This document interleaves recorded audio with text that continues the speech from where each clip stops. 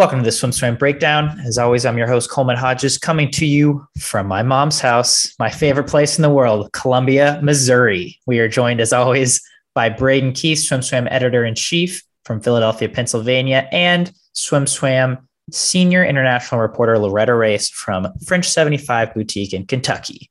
What's up, guys? I expected you to do this whole podcast in a British accent after your travels.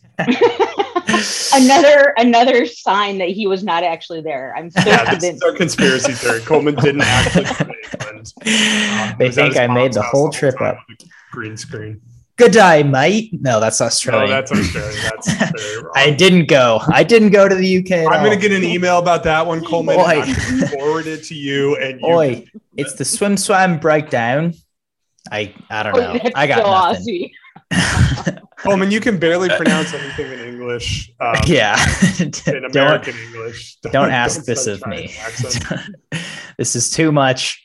I can't talk in an Australian accent. I can barely talk about swimming, but we're going to try to do that anyway. So I'm glad we waited to do this until Wednesday because big news dropped just hours prior to the recording of this breakdown. Jack Bauerle is retiring, 7-time NCAA champion, leading the Bulldogs, the Bulldog women specifically, to multiple NCAA titles. He was the U.S. Olympic head coach, and now he's retired. Wild speculation. Who could, not who will, who could be the next head coach at Georgia? I've been debating whether or not to do this article because it seems pretty clear to everybody that this is going to be an internal promotion. Stephanie Moreno-Williams pulled her name out of consideration for the Pitt job, and I can only imagine that would happen. Allegedly, because she was led to believe that she was going to be receiving more responsibility at Georgia. The rumors around NCAA's was a little more vague than a retirement. It was kind of a, maybe Jack was going to step back, take sort of an emeritus role, and give the associate head coaches, of which Georgia has 4. I think all of their assistants are associate head coaches. That's how you do it. Which is a money thing. So good for Jack for negotiating a lot of money for them. But the rumor was that Stephanie was going to basically take on the women's team. However, they decide to describe it formally. Stephanie was going to be leading the women's team, and the prevailing name was Neil Versfeld was going to be taking the men's team. And if all of the rumors are true, and we've been hearing this basically since Jack skipped or wasn't at the SEC championships, you have to believe that they have an internal plan in place because they wouldn't have waited this long to get into the coaching carousel. Because a lot of the top candidates have already found jobs elsewhere. So they would be looking for the 3rd or 4th or 5th or 6th choices. And I just don't think that's what Georgia wants to do. So I'm assuming that the rumors are going to be true, and it's going to be Stephanie and one of the men leading the program into the future. Yeah, before we went on this podcast, I looked at just Athens local media, and that's essentially who they were speculating as well. Not even speculating, basically quasi-reporting that it was going to be Stephanie and then Neil. And so my question to Coleman ahead of the recording was just, I was curious why it would be Neil over the others, associate head coaches. So I think, that's a question, I guess. Yeah. And it's, Neil came back to Georgia a few years ago. When you start looking at potential candidates, as great as the Georgia program is, there's not I wouldn't say there's a super long list like some other programs have of alumni who are now top level coaches. And most of the people on that list are back at Georgia already. So it's, there's not like a crazy long list of outsiders. And once they brought Neil back, it was conceivable that that's what was going to happen. But it's, it's hard to say. Neil could certainly hold that position longer than either Brian or Jerry could, just from an age perspective. And I know they're not allowed to hire on the basis of age, but they've had one head coach for how many years? And 43. 43 years. And I'm sure they liked that. I'm sure the ADs liked not having to hire new head coaches all the time. So we know it's not going to be Mike Bottom because he's $1.1 million over 5 which years. pales in comparison to what Jack was making. I think Jack was making 300 plus a year was the last contract. I want to say 330, but I haven't fact checked that. Wasn't he the highest paid head coach in swimming? I think he was, and Eddie might have been bumped back ahead of him, but those were the two guys. Yeah, which I mean, obviously, deservedly so. So one thing I'm interested in is that we saw a similar thing when Greg Troy retired at Florida, right? Where the men and the women split, and then that was what it was for a few years, and then the head women's coach left. And then they combined it again under Nesty, right? And I'm kind of curious to see how this plays out over the next few years, if they will split the programs, men and women, and if they will stay split, if that is the case. To me, from an SEC school perspective, where you have essentially unlimited money, it doesn't make sense to split the program because you can have more assistant coaches, which I think is kind of a silly rule that you can have more assistants in a combined program, but then you can in the sum of two split programs. But that's the way the rules are. And so to me, even if you use this kind of Tennessee model where Matt Kredich is nominally the head of the men's program, but they essentially have their own staff and structure that makes most of the decisions for that program, it makes sense to leave it combined. But the way it went down at Florida also kind of makes sense because you respect the coaches you have, you keep them there through the transition period, which you need at a place like Georgia coming out of the Jack era, continuity, unless you were going to get somebody from another big job who doesn't necessarily need to leave, like a Braden Holloway, if you can convince him to leave for $100,000 raise or something like that. Short of that, continuity is about the best thing you can do here. And so you keep your associate head coaches, you keep them happy.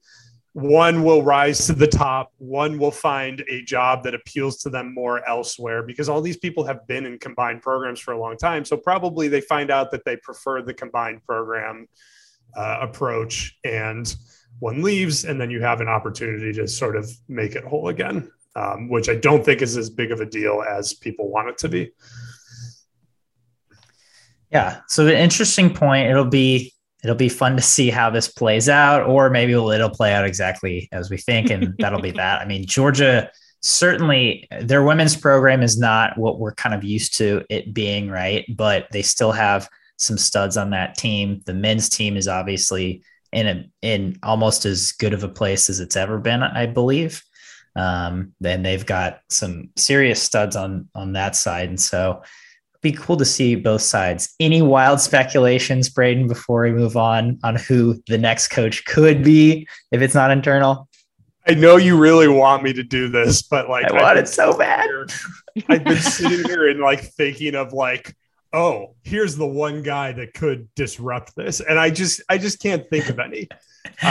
There's none that are obvious. Sean Schimmel will probably wind up getting promoted from volunteer to a full-time assistant, which is fun for him. He's been a volunteer there for so long too. And he's been a very integral part of their pro group as well, which we see a lot of times with volunteer coaches. So right. He's well not deserved. Like the average volunteer coach. He has a lot of D1 experience, including head coaching experience. So yeah. Fair enough. It's we think this is how it's going to go. I'm sure we'll find out sooner. They're going to give Jack a few days. Give it a few days for everybody to talk about Jack, deservedly so, and then they're going to announce it. I think the only reason they haven't announced it is just to give Jack his due time to in the spotlight before they move to the next thing. Mm-hmm. Which, as you said, deservedly so. So we talked about Jack. We talked about the coaches. Let's talk about something else. Katie Ledecky is not going to Duel in the pool. Sigh. I'm bummed. I get it. But also this is the load management thing. It's man, you deserve your rest, but come on. We want to see you race Ariarne Titmus. Dang it. But she might not even be there either. At this point, I'm okay, is this Duel in the pool? even going to happen? And if it does, will it be the total B team, or will people actually show up and swim? Coleman, you're just saying things that are going to get me angry emails by calling it the B team. I know. Because we've said that before and we get lots of nasty emails. Sorry. You can email me angrily. Coleman@swimswam.com.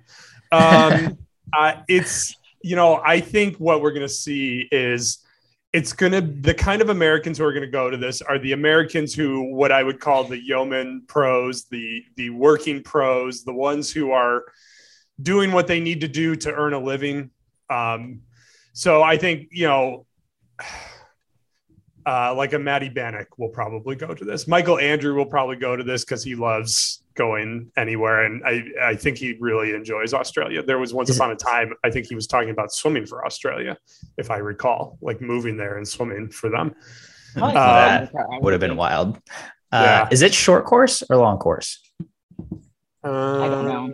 I don't remember. Well, do we even know how? Is it going to be an invite thing, or is it going to be a qualification thing? Do we know that yet? Sounds like it's going to be sort of a loosely prioritized invite. So it's going to be kind of roughly based on. Going to be short course worlds. Yeah. Yeah. Well, see, what struck home with me was like today. So I was watching just ESPN on the treadmill this morning, and like Aaron Rodgers, quarterback, Green Bay Packers, specifically said he was only at the mini training camp so he wouldn't get fined. So other sports have these kind of like sureties in place that so that you don't miss certain things because fans expect it of you and it's kind of your job. So I just get so frustrated with scratches, let alone people just totally discounting a meet that's supposed to be fun and exciting and like a head-to-head match, and it's kind of fizzling out already. Yeah. Well, the Australians will probably show up because it's a low effort trip for them, and if the Americans and they know they swim awesome at home, you know what I mean? So true. They're going to be driven to beat true. the Americans. That will play huge in their media if they beat the Americans. I think this goes back to an ongoing conversation in swimming. Katie, it's not going to be a lot of money. It's not going to be a lot of exposure. Katie Ledecky, everybody wants to make more money, but Katie Ledecky, Caleb Dressel, some of these swimmers have made as much money as they need to make off their swimming careers and will continue to make more money whether they go to the duel in the pool or not. The question is whether they can step back from that and say, okay, all these swimmers like to say, oh, for the growth of the sport, for the good of the sport. Yes. And it feels often very much like lip service. Phelps used to say that all the time too, right? And it turned out that mostly just meant Michael Phelps swim schools.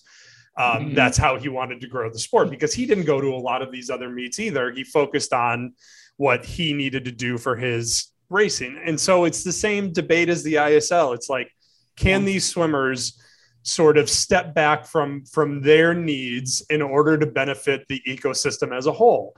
And when they're in the primes of their careers, they don't want to, and they don't have to, and there's not an incentive structure to make them. So if they're going to do it, it's going to be out of the goodness of their hearts. And that's just kind of not how pro athletics really works. People just don't do things out of the goodness of their hearts because making the smart decision is worth so much more money. And then they say things like, for my family. Who was the NFL wide receiver who said he needed a bigger contract because his previous $20 million contract wasn't enough to feed his family? But it is what it is in swimming. It's a cycle. It's an ugly cycle. And we might just have to accept at this point that swimming is going to be what it is. This and it's not going to grow. Then it's popularity. Yeah. And that we'll just live on SwimSwam. We'll be our own little ecosystem. Stop screaming about why ESPN doesn't cover swimming, and I'll go about our lives that way. But you just said it. You said it is what it is. And so you can either be complacent or you can actually try to do something about it, like incentivize or decentivize. So that's what I'm for at this point. As a fan, that's what I'm for. And I guess the question is, right, is Katie Ledecky growing the sport more by winning 4 Olympic gold medals instead of 3 because she's not burnt out or taking a break in the middle of 2022 or whatever, or by going to Duel in the pool and just, going to all these meets that don't actually matter, but would be really cool. And obviously every athlete makes that decision for themselves, but again, this had the potential to be really cool, and we've already got one monumental battle that we know for sure is not going to happen now. So that's Duel in the Pool. We got more Australian news, though. Kyle Chalmers plays in Footy game just weeks out from World Championships. Footy, that is the Australian Football League. Chalmers is no stranger to this. Loretta, this was your article. Take us there. Give us the insight on this one. Right. So his father played and now he's a coach. And this is literally, I feel, Kyle's true passion. He, in 2018, said, past Tokyo, this was before the Olympics were postponed, obviously. He said, past 2020, I'm probably going to switch to be an Australian rules football player, or at least some tier of their league over there. And he actually had a mishap. So the injuries totally happened. I've looked at film. It's kind of like rugby kind of thing is what it looks like to me. So it's not like a non-combative sport. But, I think it's just funny that, we as Americans, we claim Ryan Lochte, who basically like injured himself, like breakdancing. So if someone's going to injure themselves, they're going to do it, on any turf, pool, wherever. And even Adam Peaty, had a foot injury and he was in the weight room. So even if you're doing something for your sport, you could potentially still injure yourself. And so just bottom line for Chalmers in particular, I honestly think that's his true passion. Like that's where he kind of clears his head, has kind of a reset. And so I think for him, I think it was a rejuvenation type thing. And he did it with his brother, Jackson. So, I think for him, that's what he needed to do. And he risked injury and he's his own man and he can kind of make his own decisions.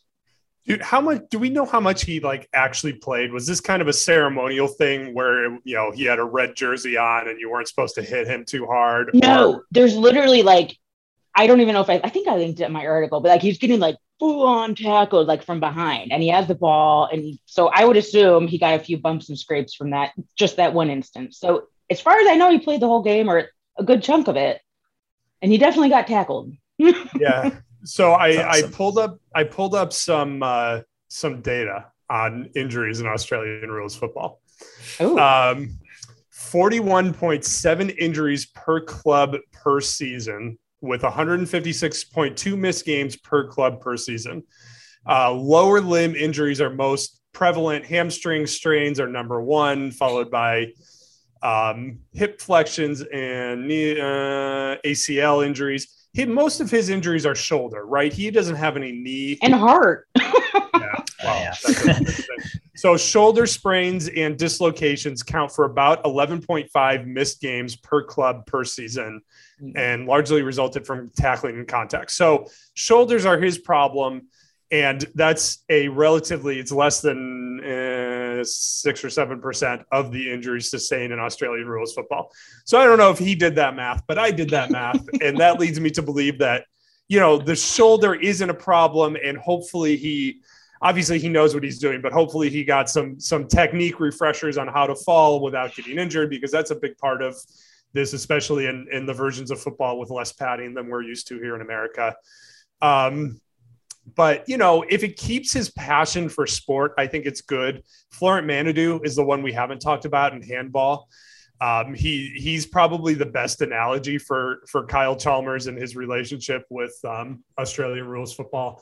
I don't think Kyle would make it out of multiple seasons of an AFL league play with a whole enough body to come back to swimming like Florent did.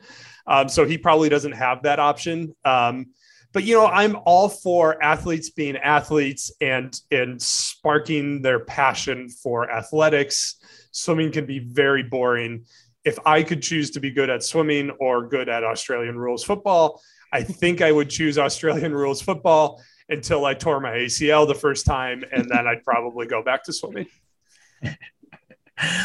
That just makes me wonder what Florent Manodou looked like compared to other handballers. Like, are handballers small? Are they big? Because no, they're Florent is a literal gorilla. Handball players tend to be like basketball players, that kind of a build. Interesting. So he maybe was a little bulkier, but still, I'm sure fairly athletic. So I'm with you guys. I'm all for Kyle doing his thing. Like really doubt he got into this just like, oh, let's play a football game, and like didn't do his homework or didn't know what he was getting into. I'm sure there was some risk of injury, but people saying this wasn't a smart idea. It's like he just went through a lot at the World Championship trials with the media attention that he got, and he said he needed a mental refresh. Seems like this was part of that process. Seems like he's fine now and at training camp for Worlds. So I guess we'll see how he does in the butterfly only and relay only events in Budapest. We have another swimmer stepping away from the sport, not retiring, as we now know. South American record holder Delfina Pignatiello announces that she was stepping away at age 22. She kind of had a few different reasons. She cited one of them as the media attention she was getting, saying that in a TEDx talk, I touched the wall in Tokyo 2020, realized, didn't know what my time was, didn't know what position I was, only thought about social media and how people were going to react to my time. What do you make of this, preeminent stepping away, not retirement? She brings up a good topic, and it's a topic that is at the forefront of at least the Olympic sports world. You don't hear it talked about as much in sort of the major professional sports, but in Olympic sports, this is like the number one topic: mental health for athletes and the pressures of media and social media. And it comes back to my ongoing opinion on this is we do need to be concerned about athletes' mental health, their well-being. I think people's knee-jerk reaction is take athletes off of social media, take athletes out of the media, et cetera, et cetera. And that's all well and good, but then you're essentially killing professional sports. And I don't think that's an outcome that anybody wants. It would be a very unintended consequence. And so to me, it continues to go back to, how do we give our top level athletes the tools to deal with these pressures, to ignore them, to respond to them, whatever. I'm not a psychologist. I don't know what they should be doing, but how do we give them the tools to deal with these things without sort of, being in the public eye is a big part of the job. And this is what I always say about sports. And we have commenters all the time that, oh, you shouldn't be, this person doesn't want to be in the media. They don't have to be in the media. And what I always say to them is professional sports is not just about being the strongest, fastest, whatever anymore. It's being able to do that in the moment, in the right moment. If you're a basketball player and you can make 90% of threes in practice, and then you step out in front of 25,000 fans and you can't make any, then you are not the best professional basketball player. You are the best scrimmage basketball player. And so at some point we have to acknowledge that performance under pressure is part of being a professional athlete and part of being the air quotes best at a professional sport. So you can't just kind of say, well, I'm not doing media anymore. I'm not doing social media. She makes a lot of money off of social media. Like that's what's going to fund her new hobby of photography going forward, is her 800,000 Instagram followers and her 100,000 Twitch followers. So you can't just sort of poo-poo it, but I think there needs to be more and more focus on helping the athletes cope with it in a healthy way, because there are healthy and less healthy ways to do it. And so I hope she works on that, and I hope it continues that conversation, especially in Latin America, where you haven't seen this. She's sort of on the front edge of this in South America, whereas here in the US, this has been an ongoing topic for a while. I mean, from my perspective, and I'm a mom, so I was on the fence about my son getting social media. I mean, obviously, if you put something out there, it's out there forever and ever. You can get good comments, bad comments. And I honestly think as a user, you kind of take that risk. Like if you're on social media and you have an account and you're putting, content out there, you can't just rainbow and unicorn only accept, good feedback. You have to be willing to accept the bad feedback as well. And I understand what Braden is saying. Mental health is very, very important. I can attest to that, but it's definitely something that, you know, you have to take on some of the responsibility as the social media poster and the social media content creator as well. So I think you can't just wash your hands and say, oh, you know, I have, you know, negative feedback coming at me and now I have to step away from the spotlight. Like, you have to be able to handle it. And that's part of it is accepting the responsibility for engaging with social media users. I wonder how much of the challenge is because so many athletes in Olympic sports and increasingly in sports like basketball and football step into this spotlight at 14, 15, 16, when everybody just kind of, their parents are probably not sophisticated at that point in time, a lot of them, to really, I mean, everybody I think now understands the pressures of social media to some extent, but the pressures of being a celebrity on social media is like a whole different animal. And I wonder if so many of them, you think like a Missy Franklin or Reagan Smith, these kind of swimmers who have been in the spotlight since 14 or 15, they don't necessarily deal with it or get the training, education, however you want to describe it, on how to do social media more healthfully until they're 22, 23, and probably a lot of damage has been done by then. So, you know, maybe there needs to be some more focus, not just on mental health for athletes, but especially mental health and coping with pressure for the obvious young athletes who are stepping into this. Don't wait for them to crack to get them the help.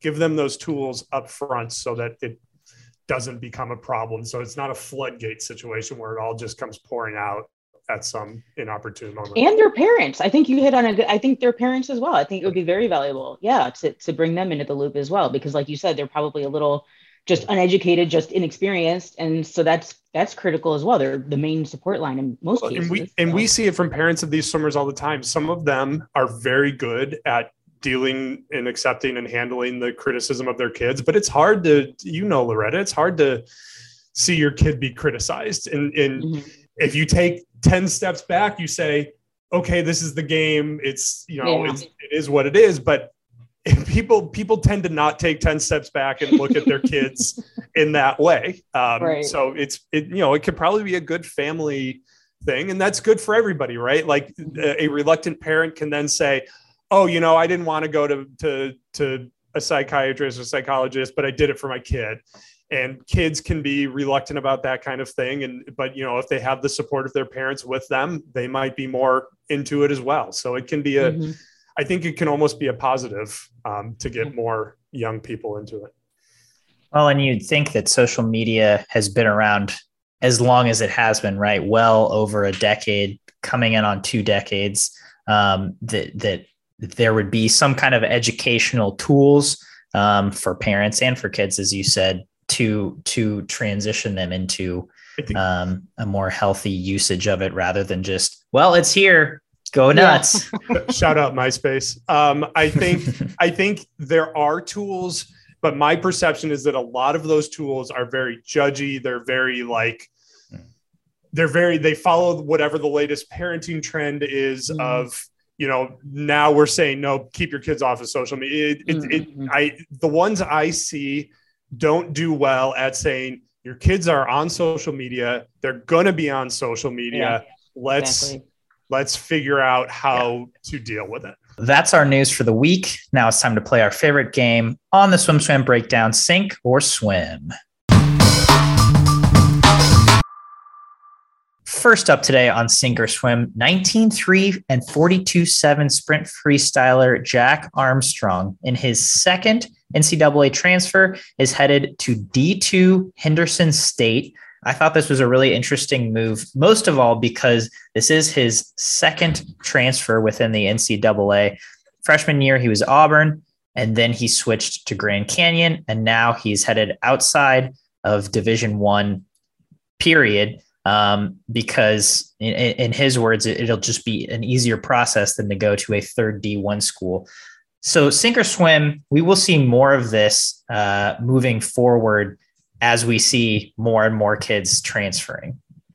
Jack, don't call me Hunter Armstrong. I I don't know. It's hard to predict what the future of collegiate athletics is going to look like, because I think it's going to be very different from what we're used to now in so many ways. D2 still has more scholarship money. Everything you read about swimming and otherwise says that the transfer portal and the one-time transfer exception and basically making it easier to transfer has created like a wild west of transferring. It's changed the paradigms of transfers. And that's what we all said we wanted, right? We all said we wanted athletes to not be beholden to college teams that are similarly not beholden to them. The college programs have always had a lot of ways to sort of screw over the athletes, and now the athletes have their ways to do what's best for them without regard for the college program. So this is what we all said we wanted. I think I'm going to swim more of this happening, but I think that's because I believe that Division I athletics is going to fracture even further. There will be the Power Five and the non-Power Five will be even more divided than they are now. And so the gap between D2 and the mid-major programs will close, and that will result in more swimmers going to D2. And we've seen some really fast D2 swimmers lately. I think that's the other piece of it. There's just been some, especially in the sprints, but there have been some really fast D2 swimmers. That's why I was going to swim it. I mean, just for the fact that it's not like some black hole off, in outer space somewhere. Like it's a legit, D2 conference or league, whatever you call it. And so I think it's tremendous opportunity for people to capitalize on what others before them have done and just kind of carry that on in D2. So I'm swimming it. I'm swimming as well. I'll hop on the bandwagon. Yeah, I think that D2, especially over the last decade, has proven to be a very legitimate farm to grow on, as opposed to Division I. We've seen a lot of really great swims happen at D2. You can get great educations there. So yeah. Well, the educational, I'm not going to make a quality judgment, but the reputation of D2 schools academically is less consistent than D1 schools. So I think that actually works against it. It's not that you can't get a good education at D2.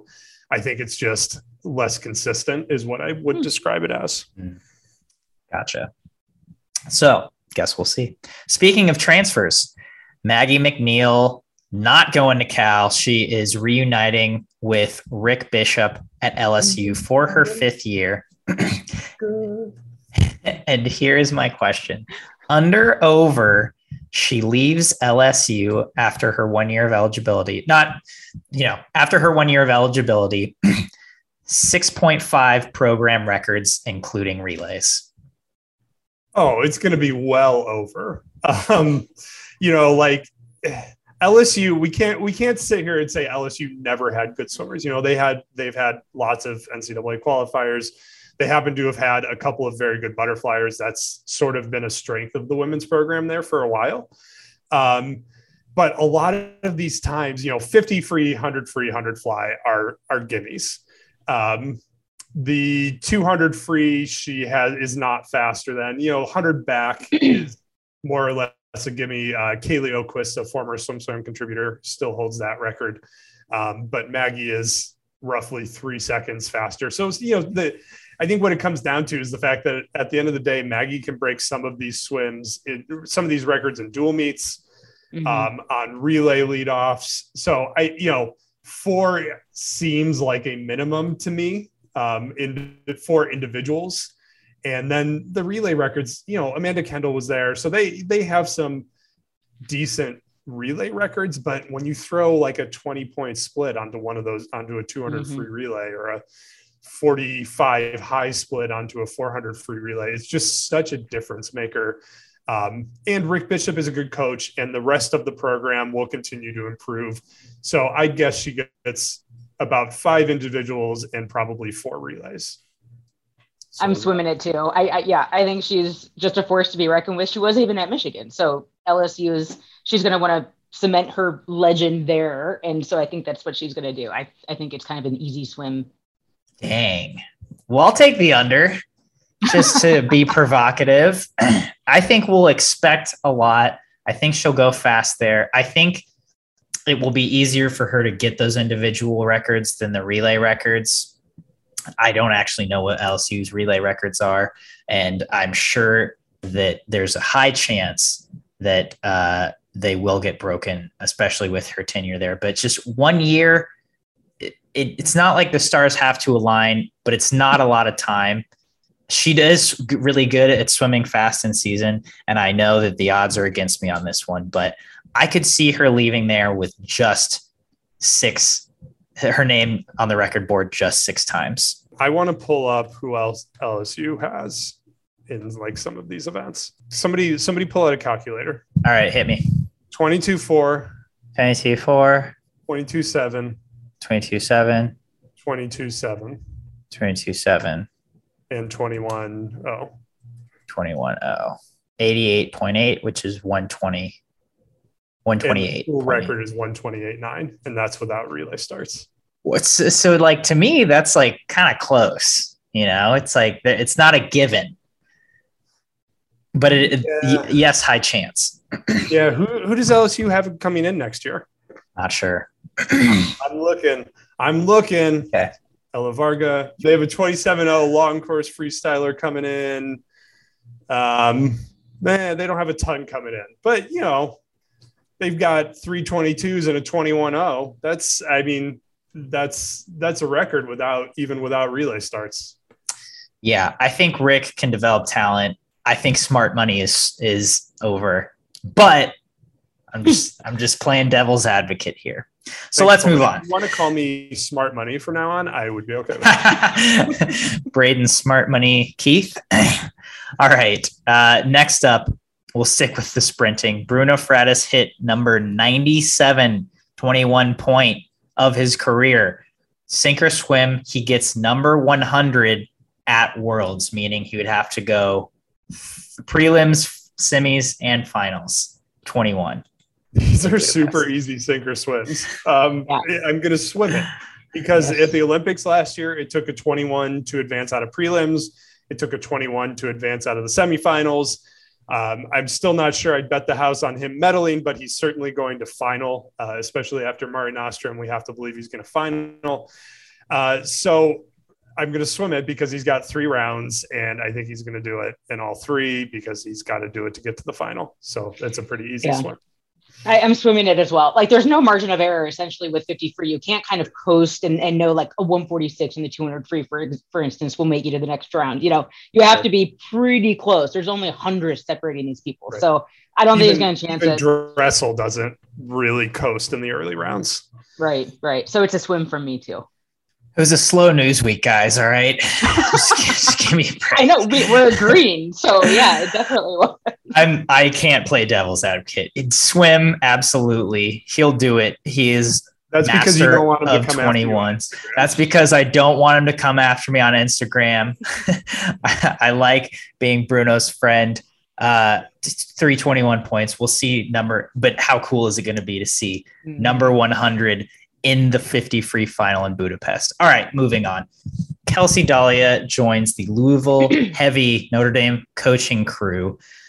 The question is, will Notre Dame, men or women, be top 6 at their first ACCs with this new coaching staff? What were they last year? I know. I was wondering that. I do not know. I have no idea. I did not do my research. You didn't check that when you wrote this question? Didn't check. I assumed they were not top 6. Let's see. Men were 8th, and they were 202 points away from top 6. Mm-hmm. I'm looking at. Let's see. Women were 8th as well, and women were 6th. In 2022, what you're looking at, read the headline of that scoring section. But it's a combined meet this year, but the database is set up as separate. The women were 6th. Women were 6th. Yeah. 15 points ahead of Virginia Tech, a rising Virginia Tech team, although a Virginia Tech team that hasn't recruited a whole lot. they get Jack Hoagland back for the men next year after a year of injury, the 2020 ACC Swimmer of the Year.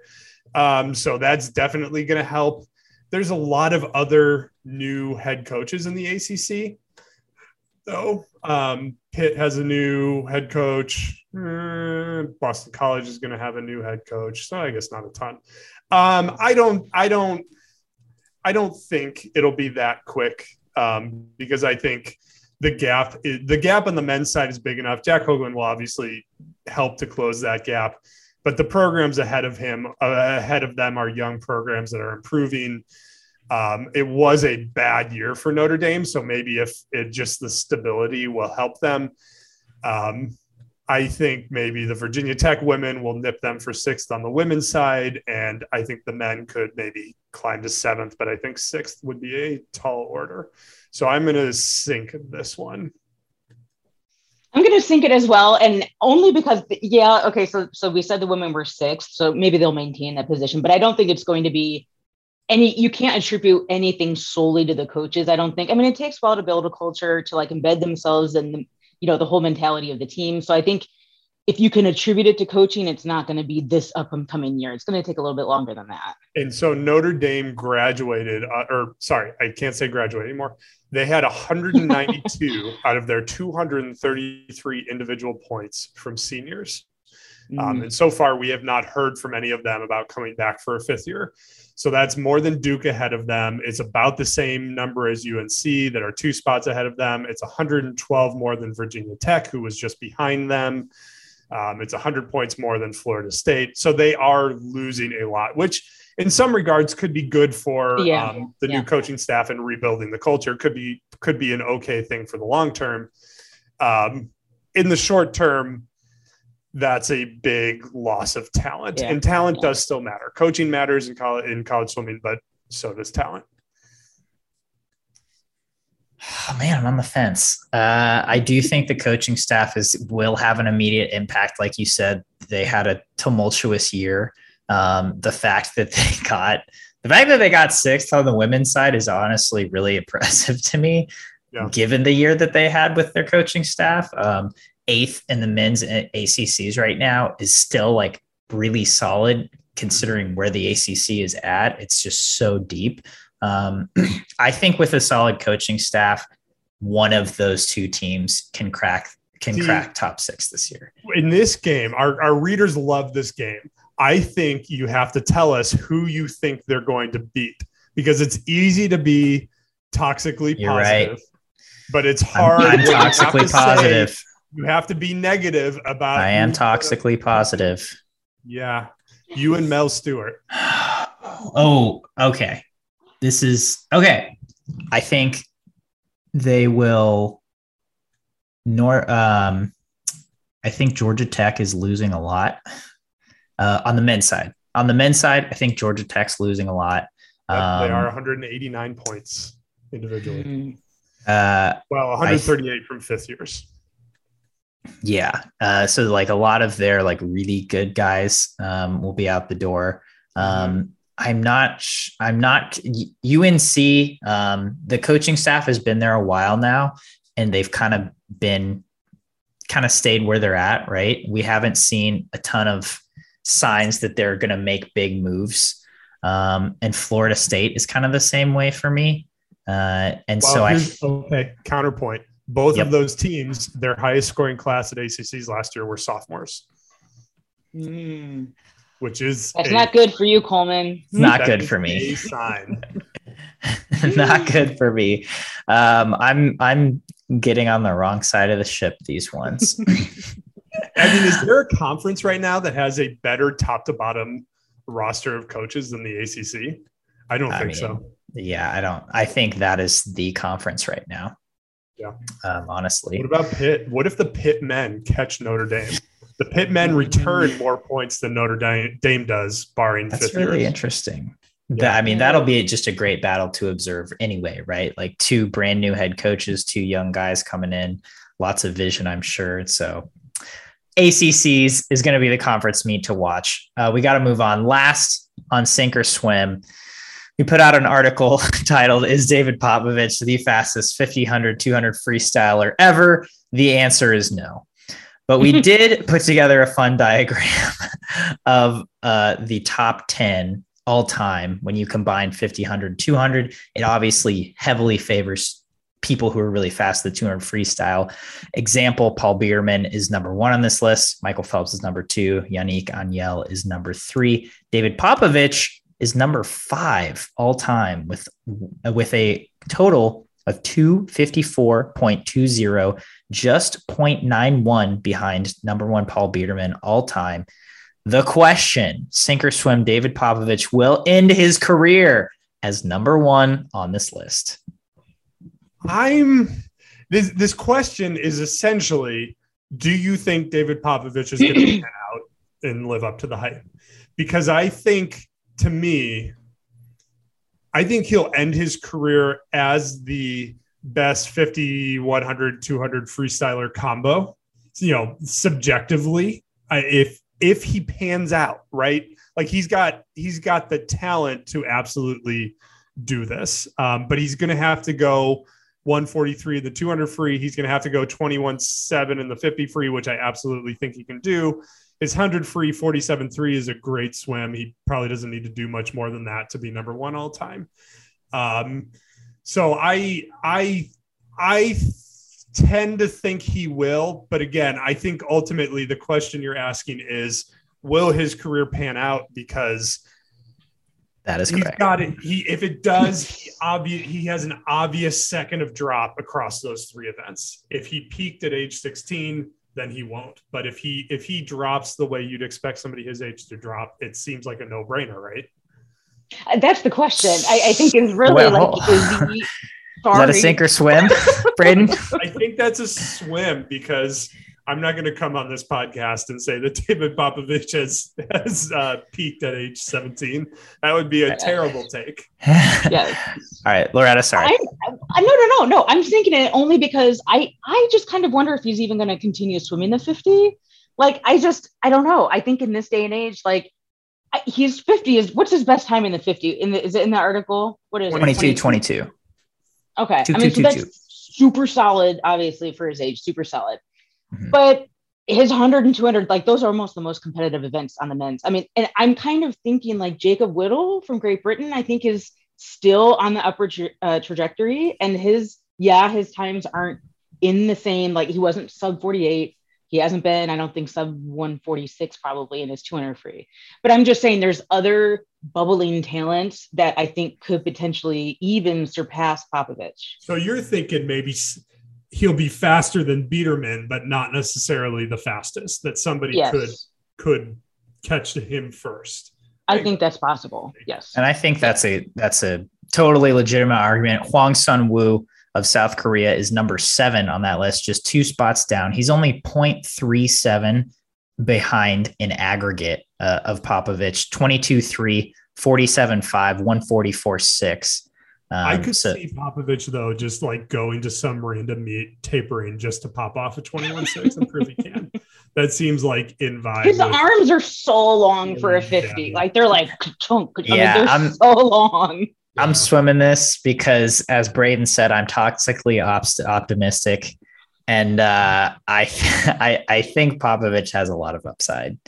It's like he's probably still growing. He certainly has muscle to put on. And I think there's a second there between those 3 events that he can definitely take. And even though there's a lot of young guns, like Loretta said, coming up, I think he's going to be at the top. Be the one.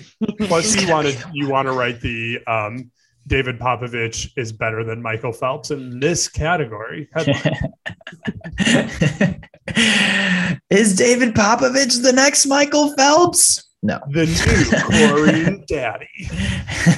Exactly. That's a SwimSwam breakdown. For anybody who doesn't know, I'm not being weird. It's not weird. That's the SwimSwam breakdown. Tune in every week for your week's news in swimming.